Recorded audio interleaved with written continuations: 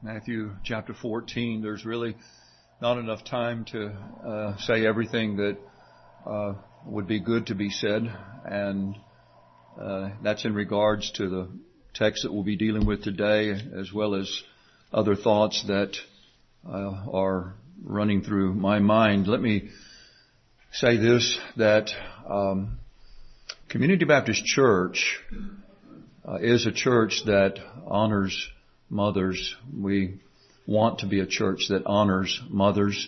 The message today is not what would typically be called a Mother's Day message, though we will be talking about a mother in this passage. And we heard about a mother in the last hour as well.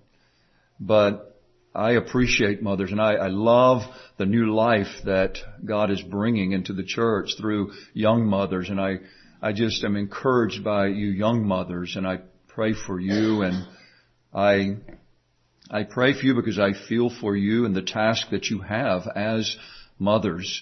There are mothers in this room who have been through that stage of life, and you're on the other side. And so, but you're still mothers, aren't you? The older ones, you're still mothers. And I desire that in this church, that there will be that motherly instinct that continues, not just because you have little ones at home, but because there are others in the context of the church that you can care for and influence as an older mother. Mothers in Israel, as we say, you know. And so we want that kind of influence within the church. And just let me say one other thing, and it's this, that God created us in His image. You as mothers are created in the image of God. God is not referred to as a mother, but that nurturing, caring instinct that you have as a mother, you know where that comes from? It comes straight from your Creator. You're created in His image. It would be a very strange thing for you to do it, but it is possible for a mother to forget her young ones. But it doesn't even touch the realm of possibility for God to forget His own. Now that's a motherly instinct, if you want to call it that, but God doesn't pattern His care after you. You should pattern your care after Him. And so He is the example that we follow. And mothers, you find that example in Him, just as we as fathers do as well. Matthew chapter 14. This is not an easy passage to preach from.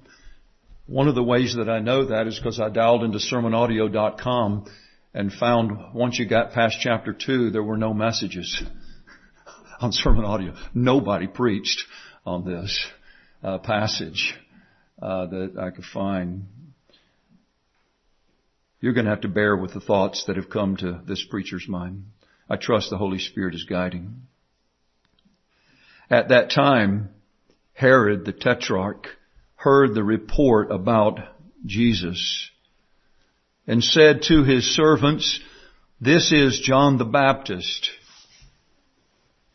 He is risen from the dead, and therefore these powers are at work in him." For Herod had laid hold of John and bound him and put him in prison for the sake of Herodias, his brother Philip's wife, because John had said to him, "It is not lawful for you to have her." And although he wanted to put him to death, he feared the multitude because they counted him as a prophet. But when Herod's birthday was celebrated, the daughter of Herodias danced before them and pleased Herod. Therefore he promised with an oath to give her whatever she might ask. So she, having been prompted by her mother, said, "Give me John the Baptist's head here on a platter." And the king was sorry.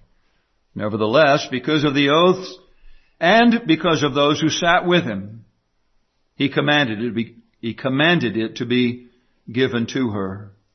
So he sent and had John beheaded in prison, and his head was brought on a platter and given to the girl, and she brought it to her mother. Then his disciples came and took away the body and buried it, and went and told Jesus. Verse 13 says, when Jesus heard it, it's a bit difficult to know exactly the connection here, but I'm taking that he heard what had happened to John the Baptist, or perhaps it was that he heard Herod's thoughts, something. The information came to him. He departed from there by boat to a deserted place by himself. Well, while Jesus was rejected by his hometown, as we saw at the end of chapter 13, his hometown was Nazareth, his popularity was spreading, and there was increased attention, even from government leaders like Herod, provoking inquiry. Who is he? Herod hadn't seen him. In fact, Herod will not see him until the trial of Jesus in Luke chapter 23. I want to read this passage in Luke 23 at the outset here. Luke 23 verses 6 through 12, when Pilate heard of Galilee, he asked if the man were a Galilean. And as soon as he knew that he belonged to Herod's jurisdiction, he sent him to Herod, who was also in Jerusalem at that time. Now when Herod saw Jesus, he was exceedingly glad, for he had desired for a long time to see him, because he had heard many things about him, and he hoped to see some miracle done by him. So all this time, probably the portion that we're looking at this morning is probably 1.5 to 2 years into Jesus' ministry. This is a year or so later. And Herod is just now seeing Jesus. Then he questioned him with many words, and he answered him nothing. And the chief priests and scribes stood and vehemently accused him. Then Herod, with his men of war, treated him with contempt and mocked him, arrayed him in a gorgeous robe, and sent him back to Pilate. That very day, Pilate and Herod became friends with each other, for previously they had been at enmity with each other. And so Matthew and Mark record Herod's conclusion to the inquiry, who is this man that Herod was hearing about? He heard about all the great things that he was doing. Who is this man? And his conclusion was that it was John risen from the dead. Now Luke adds that he wanted to see him in Luke chapter 9. Luke doesn't say much about this event. He just simply says, record Herod's words that he beheaded him and that he wanted to see him. Then later Luke records that he saw him in chapter 23 at the trial. And so Luke briefly mentions what Matthew and Mark expand upon, the details of the death of John the Baptist. So why does Matthew and Mark, in fact Mark gives more detail than Matthew, but why does Matthew and Mark, and that's in Mark chapter 6, and we'll be maybe flipping over there a time or two this morning, why do they record the details surrounding the death of John the Baptist? And that's the question that occupied my mind. This is not, if it were simply to record the death of John the Baptist, that could have been done very succinctly, just like Luke did. So why all of these details? Well, certainly there is a memorial, I think, of sorts to this greatest of the prophets, as Matthew has already said, that Jesus said there wasn't a greater that's been born of women than John the Baptist. And we know that he was a burning and shining light. John 5 and verse 35 tells us that, at least for a while, kind of like a shooting star. For a while, he shone brightly. But the light of the world is Jesus. And you remember John has said, John the Baptist said, he must increase, but I must decrease. And so his work was done. And so the gospel writers are sort of memorializing the impact of John the Baptist, the life and the ministry of John the Baptist. But John's ministry was not about himself. It was about the one that he pointed to. It was about the light of the world. It was about Jesus Christ. And so there's a sense in which his death was a prelude to the death of the one that he pointed to. Flip over to chapter 17 and verses 10 through 13. This is after when Jesus has come down from the Mount of Transfiguration. His disciples asked him, saying, "Why then do the scribes say that Elijah must come first?" Jesus answered and said to them, "Indeed, Elijah is coming first and will restore all things. But I say to you that Elijah has come already, and they did not know him, but did to him whatever they wished." And this phrase, "Likewise, the Son of Man is also about to suffer at their hands." Then the disciples understood that he spoke to them of John the Baptist. So Jesus connects his own sufferings with the suffering of John the Baptist.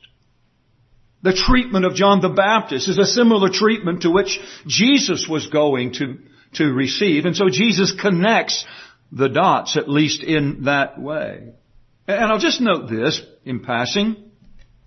John's supposed resurrection, at least in Herod's mind, I believe also serves as a prelude. I mean, Herod supposed that John had risen from the dead. He was seeing Jesus as the resurrected John. Isn't that a prelude to what exactly would happen? Jesus would, in fact, be raised from the dead. But while all of those things are true, why the details? Why the details of Herod and Herodias? And in fact, some gory details in relationship to John's death. Well, first of all, it's very clear from the text that Matthew as well as Mark are explaining what they explain, why Herod, to tell us why Herod concluded that Jesus was John risen from the dead. Verse 3 says, "For Herod had laid hold of John and bound him and put him in prison," and so forth. And so you have the rest of these verses from verse 3 down through verse 11 is an explanation as to why Herod was perplexed as he was and concluding what he was concluding about John being raised from the dead. And as I hope to demonstrate to you, this was the effect of a guilty conscience. But why give the details? Especially in regards to Herodias. Perhaps the more significant answer, and this is what I'm seeing in this passage, we are given an insight by way of this extreme historical event of the reaction of depraved, unrepentant hearts who were confronted with their sin. This is a reaction. What we're reading in verses 3 through 11 is a reaction to John the Baptist. A reaction, as John prayed, a reaction to the message of a bold prophet pointing out the sin. And these unrepentant hearts responding as we see that they respond. And while no one here today may be able to relate experientially to this extreme example, I don't know that we have any Herods or Herodiases here today. At least there's no exact parallel in our lives. I believe that we can relate to the effects of an unrepentant heart, or at least even in a believing heart, there can be, at least for a time, a spirit of unrepentance under the convicting ministry of biblical preaching. Let me suggest to you that if you are under biblical preaching, whether it be in this church or in some other context, it is an expression of God's love and long-suffering when He confronts you and calls you to repentance. And it is spiritually dangerous to refuse the message of a God-called and God-sent preacher. Well, our text says, at that time, Herod the Tetrarch heard the report about Jesus. At that time, Herod the Tetrarch. Now let's look for a moment at the personalities in this account. And I hope this doesn't bore you too much. I think it's helpful to understand what's going on here. But Herod was like a family name, originating with Herod the Great. Herod the Great was a ruthless leader appointed by Rome to govern Judea. There are lots of Herods in the Bible. And you might read at that time Herod the Tetrarch and think, well, we've already run into a Herod in Matthew chapter 2. There was a Herod that, you remember, he is the one that sent out the decree to have all the children, the male babies under 2, put to death. Well, that was Herod the Great. Now that Herod died in 4 BC. And at his death, his kingdom was divided among his sons. And I'm not going to go into all the details except to say this. Herod Antipas, as he is called, is the one in our text. He's one of the sons of Herod the Great. And he's probably been ruling about 32 years at this point of this passage. He was made tetrarch. That word tetrarch just simply means the ruler of a quarter. And by the way, to help you out, I see Joyce looking at the back of the bulletin there. Sorry about that. I do see what's going on out here. But it is helpful to see on the back of the bulletin. You might not want to do it now, but you can if you want to. It's helpful. I put that there for you to see the diagram of what's going on as far as the genealogy of the Herods here and even the personalities in this story.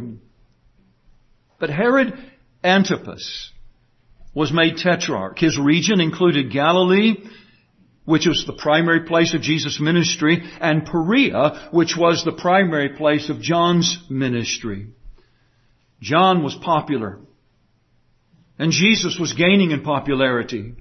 And it was this popularity among the Jews that the Herods, and here in this case Herod Antipas, viewed as a threat. This is one of the reasons why John the Baptist was in prison. Wasn't the only reason, as we'll see in our text, but it was one of the reasons. And it was a reason, I believe, at least one of the reasons why Herod was concerned about this popular figure that he thought was John risen from the dead, but in fact was Jesus. Who is this man? Remember, some said he was a prophet. Some said he was Elijah. And Herod came to the conclusion that it was John risen from the dead. Well, Herod Antipas married the daughter of Aretas. You think, well, Aretas, why do you bring that name up? Well, for one, it's true.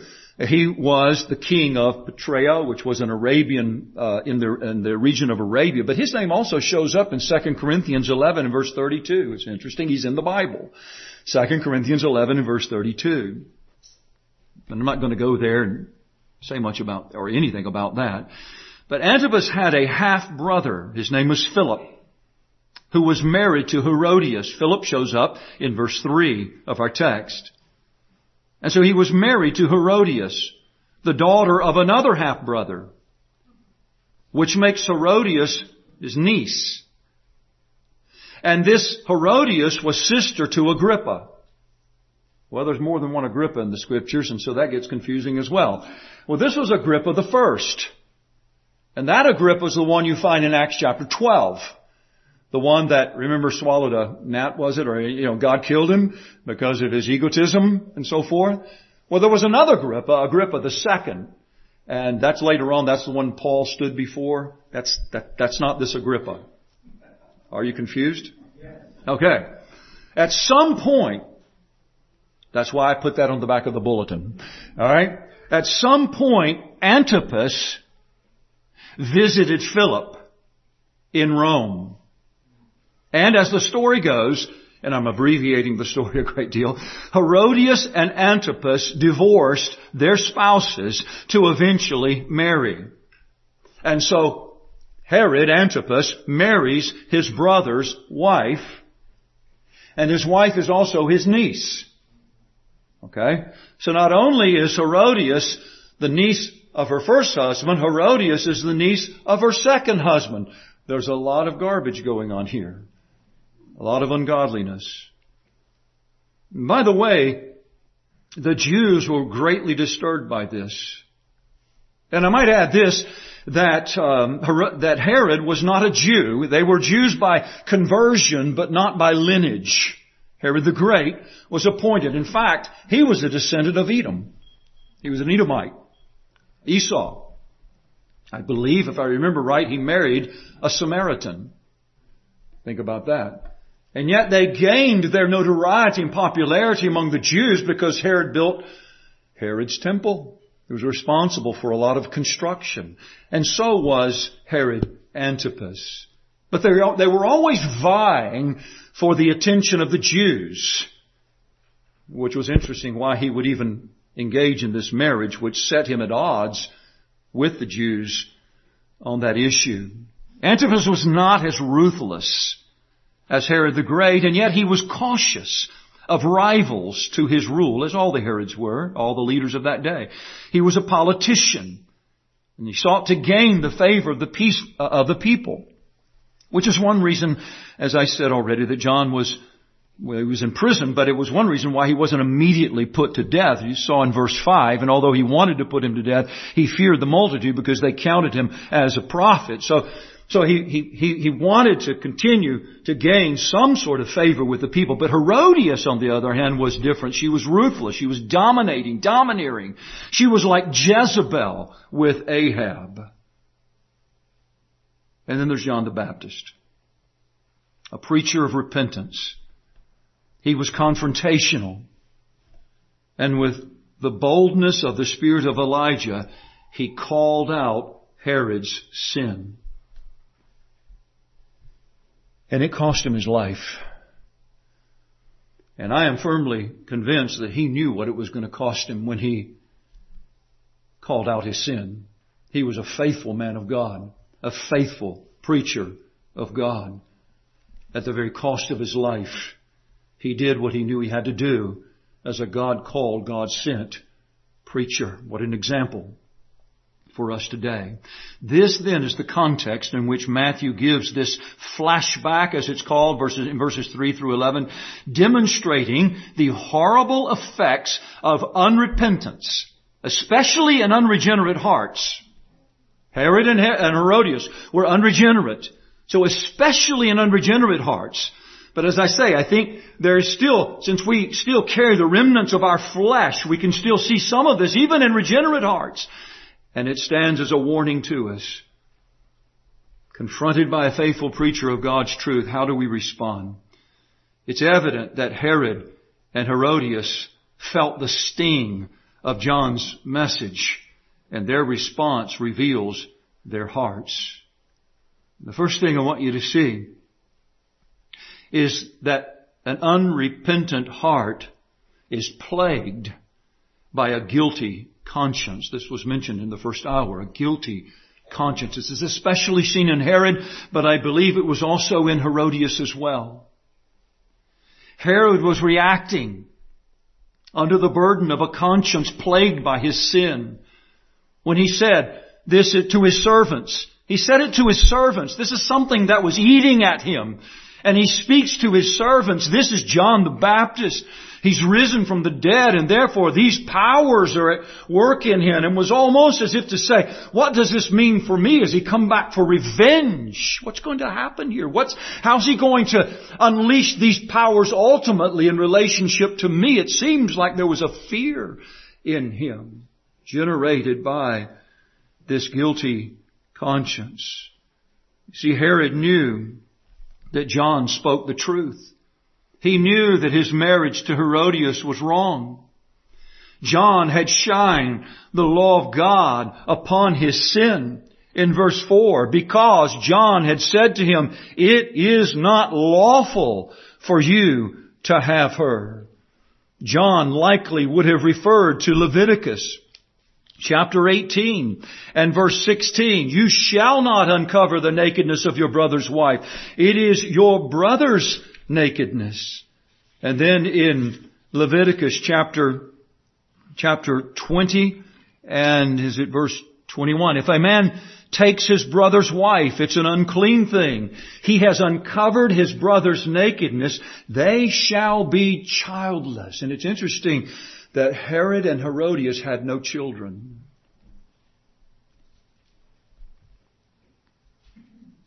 Herodias' daughter was from the first marriage, from Philip.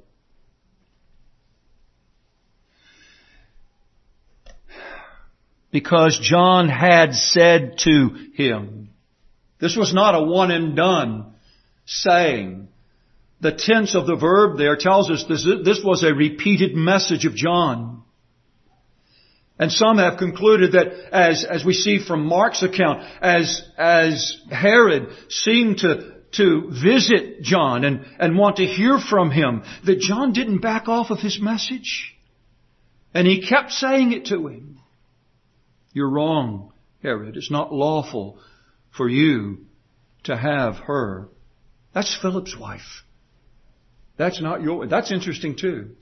The text says, verse 3, put him to death in prison for the sake of Herodias, his brother Philip's wife. Not his ex-wife. But it's almost as if the Scriptures say he was still properly Philip's wife. You took her unlawfully. And heaven does not recognize this. What you did was illegal. It was wrong. And heaven doesn't sanction that marriage. You're in sin. You're in adultery. For Mark's account, it does seem that Herod was affected to some degree by John's message. In Mark chapter 6 and verse 20, it says, for Herod feared John, knowing that he was a just and holy man. And he protected him. And even after John's death, as we're seeing this flashback here in John, and Herod is thinking, this is John resurrected from the dead. This is coming from a fear of John. He knew that he was a just and holy man. And in his life, while John was still alive, it says that Herod protected him. And when he heard him, he did many things and heard him gladly, it says. That's Mark chapter 6 and verse 20. So there seems to be it seems that John's ministry was maybe having some inroad into Herod's mind at least. He was being affected by what he was hearing. There even seems to be some measure of remorse in Herod when he finally gave the word to execute John. Did you see that in verse 9 of Matthew 14? And the king was sorry. Mark says the same thing. The king was sorry.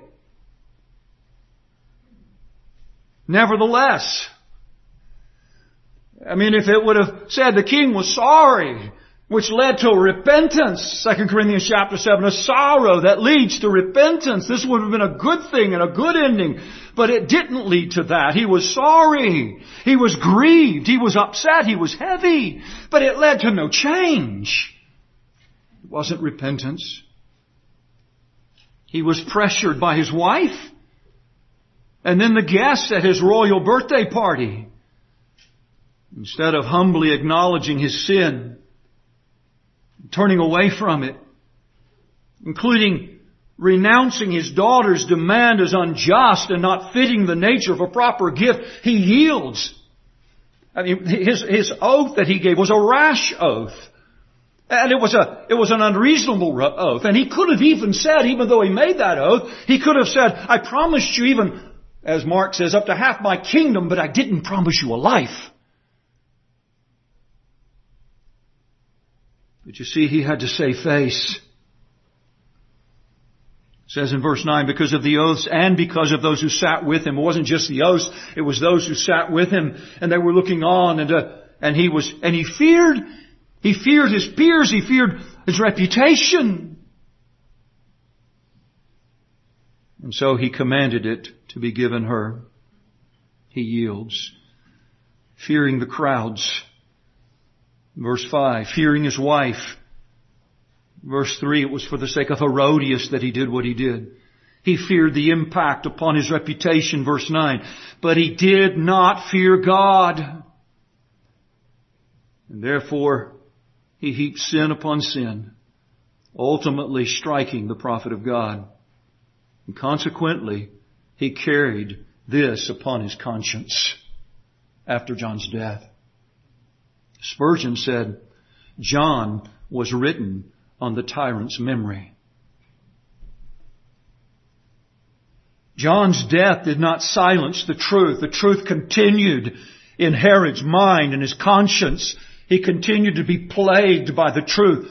This is not lawful for you. You have taken another man's wife. And killing the messenger did not kill the truth. And so Herod was perpetually plagued by the memory of his sin. Every human being has a conscience. And every faithful preacher like John aims for it. And I could pause now and maybe give Aaron an opportunity to stand up and give experiences. That's what you're doing out there in the public space, aren't you? You're aiming for the consciences of men. And that's what every faithful preacher will do, whether it's in the context of a church setting like this, or in some sort of open air setting, or in some sort of private engagement with a leader like this. You remember Paul did this. Paul aimed for the conscience of those that he stood before. And Agrippa said, almost you persuade me to be a Christian. You remember that? He was aiming for their conscience.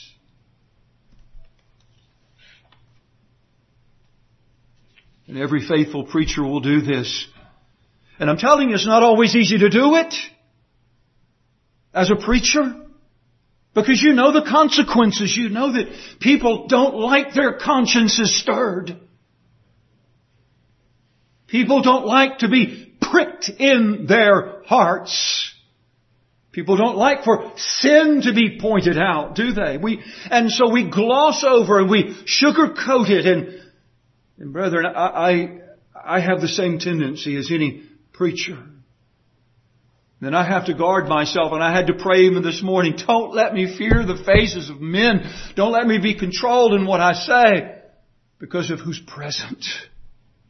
And what I think they may think or think they may say or their opinion of me, or I would be functioning under the same fear that really Herod was functioning under. But John didn't function under that fear. He feared God, not man. But let me speak to those who are hearing the preacher, whether it be this one or another, or whether it be someone who comes to you with a message from God's Word. It may be a believing spouse. It may be a believing parent or a believing son or daughter or sibling or just another brother or sister in Christ. Don't ignore the message of truth that reaches your conscience.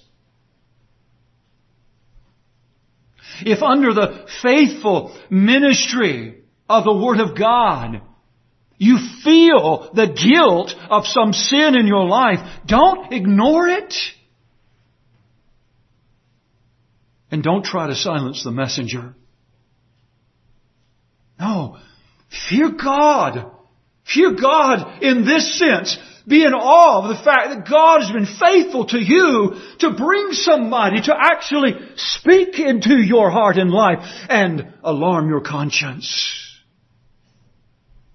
And respond, not simply to the messenger, but to the God who sends the messenger and the message. Don't fear man. Don't allow the pressure of family or the pressure of peers control your response to God's message. What will he think, she think, they think? Doesn't matter. What does God see? What does he think? And if your conscience is saying to you, no, in any given situation in your life, I'm sure that in the process, Herod must have come to the place, even though at one point it seemed like he was wanting to put It says so. He was wanting to put John the Baptist to death himself, but it's almost like he got over that and he was being moved in some way. Hearing John gladly. But then the pressure got to him. How is this going to affect my relationship with Herodias? She was a domineering woman. How is it going to affect my relationship with her? And that affects us, doesn't it, sometimes in our response, in our decision making, even though your conscience may say, don't do it. I would say to you, if your conscience is saying no to you, don't ignore your conscience. Don't heap up guilt through sinful choices that will haunt your conscience. And so if the message of the preacher or anyone confronting you with sin stings, well, how should you react? Listen, if the message of the messenger is God's message and it stings, that means your conscience is not seared. Humbly respond in repentance rather than ignoring or silencing the messenger, which will simply lead to more sin as we see in the passage before us. And it will lead ultimately to this weighty burden of a guilty conscience. And there is nothing more damaging, more destructive, more harmful than the weight of a guilty conscience. Let me just insert here. What is the solution to a guilty conscience? It's not complicated, is it? The solution to a guilty conscience is to repent of the sin that's causing the guilt. Acknowledge it and turn from it. And then listen to the rest of the message of John the Baptist. He was a preacher of repentance. He did point out sin, but what else did he point out? Behold the Lamb of God which takes away the sin of the world. Look unto Jesus for that full forgiveness that doesn't come because of your repentance. It comes because of Jesus Christ. Look unto Jesus and receive His absolution so that you no longer have to live with that guilty conscience. Well, a guilty conscience in an unrepentant heart may also evidence itself as it does in Herodias, in her response to being confronted by sin. And what you see in Herodias is the outworking of an angry, bitter, revengeful spirit. And I'm suggesting to you, and there are other evidences or expressions of a guilty conscience left undealt with. But we're dealing with this particular passage and how it shows itself in Herodias' life. And it is in this that her heart, her unrepentant heart, was taken over by, ultimately, I think, by bitterness, but this angry, revengeful spirit that would not be satisfied. It can't be satisfied. John's message to Herod, heard by Herodias, incensed her unrepentant and darkened heart. Mark chapter 6 and verse 19. It says, verse 18 said, because John had said to Herod, it's not lawful for you to have your brother's wife. Verse 19 says, therefore Herodias held it against him and wanted to kill him. But she couldn't. She held it against him and wanted to kill him. Do you hear what's going on there? That's not a repentant heart. That's an unrepentant spirit who is being confronted by a particular sin. But instead of responding to the message that's come to your mind and to your inner being, you feel it. It stings, just like it did with Herodias. But the response is rather an angry spirit, a bitter and revengeful spirit. And so Herodias was the motivation behind the cruel demand for John's imprisonment and execution. In verse 3 it says, "For Herod had laid hold of John and bound him and put him in prison for the sake of Herodias." It's like she was behind this. Now it's not that Herod was guiltless. We read in verse 5 that he wanted to put him to death, so certainly there was that in him, at least initially. But Herodias seemed to be the driving force behind the death of John, the imprisonment of John, and ultimately the death of John. So he was, it seems, wanting to please his wife. His wife was controlling. John Trapp, he's an old 17th century Puritan, and he said this. Some of those guys said things in a sentence that are loaded. And he said this: "She ruled him at her pleasure, as Jezebel did Ahab. But it never goes well when the hen crows."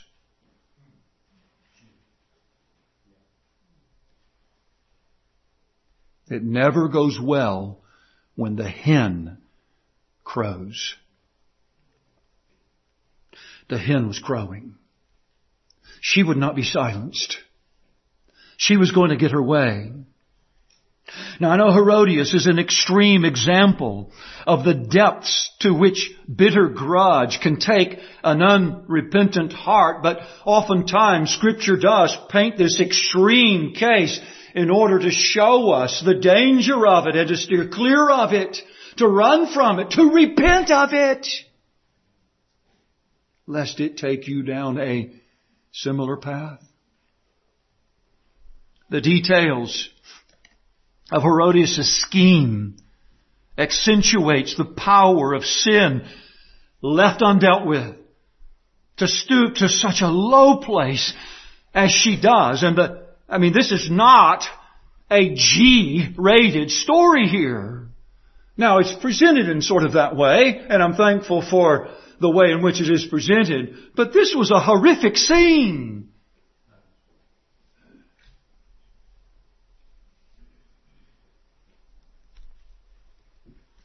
A low place that revenge takes one to the place where a person can't even see the horrific things that they're doing and can even justify it.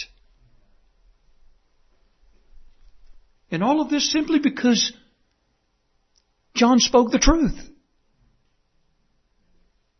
That's all John was doing, was speaking the truth. And she couldn't say it wasn't so. She couldn't say you're lying. But she couldn't deal with the truth. And she couldn't just ignore him. I often say to people, listen, if you don't like what I'm saying, just turn me off, tune me out. She couldn't do that. Because a heart, an unrepentant heart, that's hearing a message, especially one that John the Baptist was preaching repeatedly, it can't do that. Not when it's captivated by this spirit of unrepentance. Such is the sinful drive of an unrepentant heart. The one who threatens your way must pay. The one who threatens your way must pay. Somehow they're going to pay. And the results are ugly. Not only affecting you, that is the one who is seeking to repay, or the one that they are repaying, in this case John the Baptist, but also others that are very close. In this case, Herodias' daughter, family members. There are ripple effects to this unrepentant heart worked out in our lives. And let me just pause here and say a few things, not to go into much detail. But the influence of an unrepentant mother upon her daughters especially, but her children in general. And likely Herodias' daughter was a teenager here. Maybe a mid-aged teenager. But the influence is striking. This is Mother's Day. And mothers, this is something you need to think about. The influence of an unrepentant mother, Herodias used her daughter to manipulate and control an outcome that she desired. And this sometimes happens where mothers do this. They even use their children to manipulate some sort of outcome. And that's coming from an unrepentant heart. Likely controlled by some sort of anger and bitterness and revengeful spirit, so that you would cross the line to even use, in this case, a daughter to do illicit things to accomplish your wicked purpose. Her daughter danced, it says in verse 6, but when Herod's birthday was celebrated, and this isn't birthdays like we celebrate birthdays. By the way, the Jews didn't celebrate birthdays. That's another thing. I mean, Herod wasn't, he was a Jew in name, but he wasn't a Jew. He wasn't of the lineage. But he did celebrate birthdays, and he had a great, there was Mark chapter 6 talks about those that were gathered at this birthday. There were heads of states and those that were of royalty. And there it is, verse 21. Then an opportune day came when Herod on his birthday gave a feast for his nobles, the high officers, and the chief men of Galilee. It's a big deal, and it was a drunken stupor. And Herodias knew exactly what was going on. There wasn't a place for women to go. The only reason women were there were to entertain the men. Need I say more? It was horrible. Into that, Herodias' daughter went to dance. And it wasn't a country square dance. It was a lewd dance before these drunken men. And it says that she pleased Herod. That wasn't a please like I give you a 10 out of 10 score for a good dance. It was more than that going on. Herod's base lusts, along with the other men, being satisfied by the dance of Herodias' daughter. And so he promises her. And by the way, men, this is a weakness that women can exploit. Again, there's so many trails I could go down here in this message from this passage. I'm not going down that trail except to say that if something like this happens to you, it's on you. You can't blame Herodias or Herodias' daughter. It's on you. But it is a weakness in men, and women can exploit that weakness, can't they? He promised her, and by the way, men, when you are in this, especially in a drunken state, but even when you are engaging in all the sexual ridiculousness, although it doesn't seem ridiculous when you're doing it, but the sexual ridiculousness of our age, your mind can get to a place where you are mindless. It's like that's where Herod was. I'll give you anything. I'll give you up to half. What kind of a promise? Up to half my, just over a dance?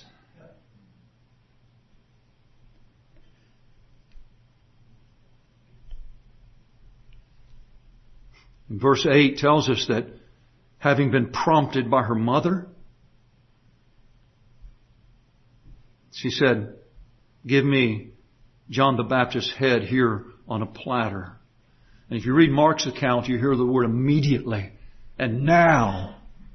In other words, this wasn't something that Herodias' daughter sat around and thought about. It was something that she and her mother had apparently engaged with one another about. Blame placed on Herodias here, the mother,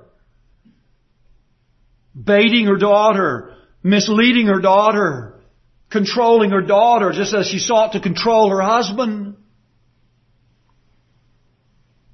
Before he sobers up, before he comes to his senses, go ask for John's head.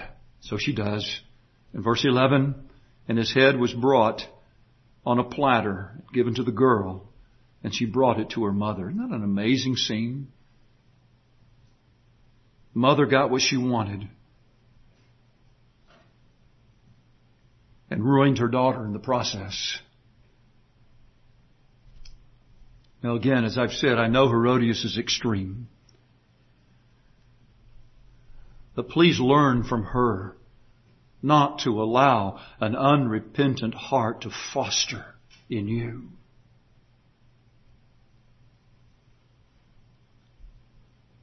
And there are other things that it can foster, but it will always foster anger and bitterness and even revenge, especially toward one who speaks corrective truth to you.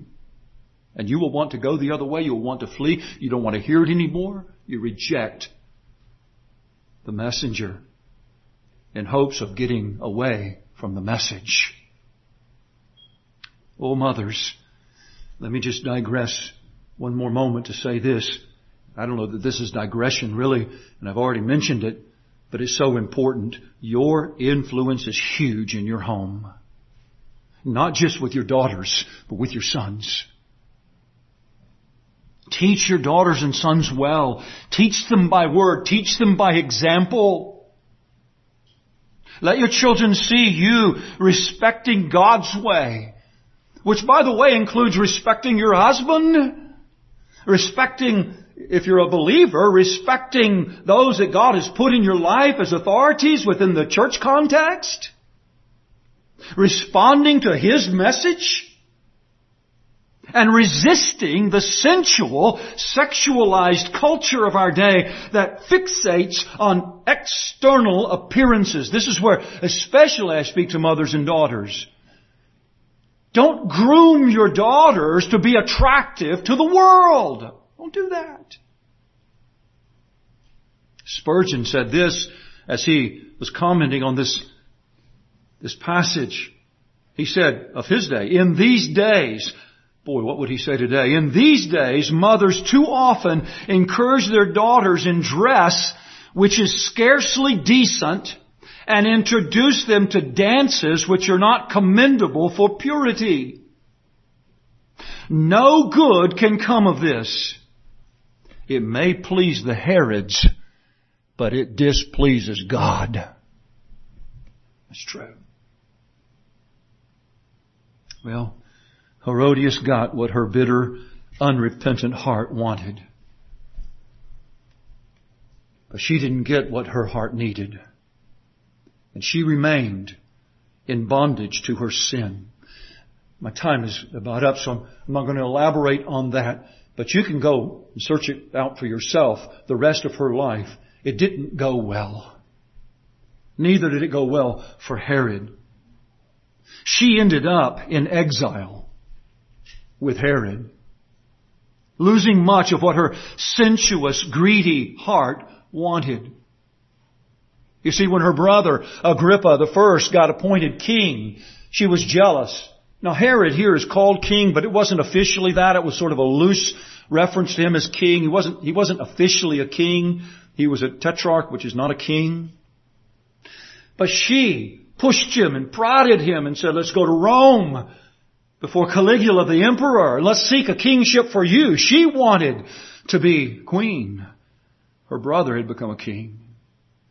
And so they did. They went to Caligula. They went to Rome. And instead of getting what she wanted, she got exiled with her husband to Gaul.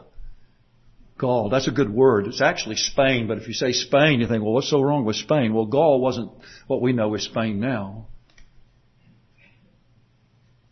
It didn't go well for her. What good did it do for her? And what good did it do for Herod to silence the prophet? The truth was still true. Their relationship was still unlawful. And not only did they live the remainder of their days haunted by their guilty consciences in miserable exile in Spain, they will stand one day in judgment before the risen, reigning King and Judge, Jesus Christ. And they'll stand before Him as unrepentant sinners. You don't want that. when God sends a stinging message of truth your way, repent. Don't think about it. Don't delay. Let not conscience make you weary.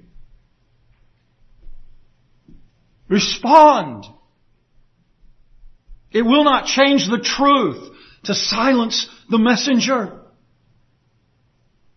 And Herod and Herodias represent the ugly effects of unrepentant hearts. Don't be like them. What about John? These are really moving words to close the message here in verse 12. Then his disciples came.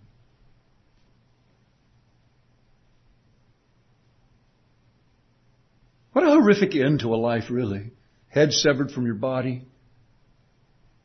I don't even know if they ever got his head, but they got his body. It says, then his disciples came and took away the body.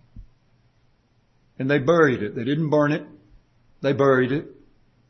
They showed respect for the body, right? But they loved John. And so did Jesus. And so they went and told Jesus what had happened. And the thought that occurred to me, Jesus knew, by the way, that John the Baptist was going to die. He knew that. But it still seemed to affect him. And I may be wrong here, but this is the way I initially read verse 13 when Jesus heard it. He didn't just continue on like nothing had happened. He departed from there by a boat to a deserted place by himself. Does that strike you? It's almost like, no. My forerunner, not just a forerunner, not just an official appointed person that ran before me, but my friend. I loved John. I appreciated John. Now he's gone. He's gone. And of course, Jesus also knew what that meant. Within the next year, he was going to be facing Herod face to face and was going to be hanging upon a cross under a cruel death. But what about John? Brethren, I don't know how long he was in prison, but it was not a pleasant experience. He was a faithful messenger, loved by his disciples and loved by Jesus. And I believe if John could stand here right now and speak to us, he would say, hey, don't weep for me. Don't weep for me. I had the incredible privilege of being the forerunner of the Messiah. And yes, it was a miserable time in the dungeon, in the prison. But I'm free now. I'm free now. My head severed from my body, but I am free. As someone said, John lost his head, but he gained a crown. And that headless body will one day be joined with its head, wearing that crown, which will be then cast with the rest of us, joining with John at the feet of our beloved Messiah, Jesus Christ, right? That's the story. That's the conclusion of that's where we're headed as followers of Jesus Christ. So we will behold the Lamb that John pointed to. We will worship and we will serve the Lamb with John and with one another, with no threat ever again of any unrepentant heart responding to us like Herod and Herodias. This is the joyful hope of every sinner repenting and believing on the Lord Jesus Christ. I don't know, maybe I just thought about this as just a by comment. But when we're being accosted and being reacted to, whatever the environment is, as we're seeking to minister the gospel, or when we're just seeking to minister some truth, even a hard truth, even confrontational, to someone who needs to hear it. And maybe there is that resistance, that harsh resistance. Keep this in mind. That's only going to happen in this lifetime. And that's it. That's it. It's coming a glorious day where we will not deal with that at all. Be faithful to the end, just like John the Baptist. Kyle, be faithful to the end. There is temptation to not be faithful to the end. Be faithful to the end. There's a reward waiting for you as the followers of Jesus Christ. Father, thank you for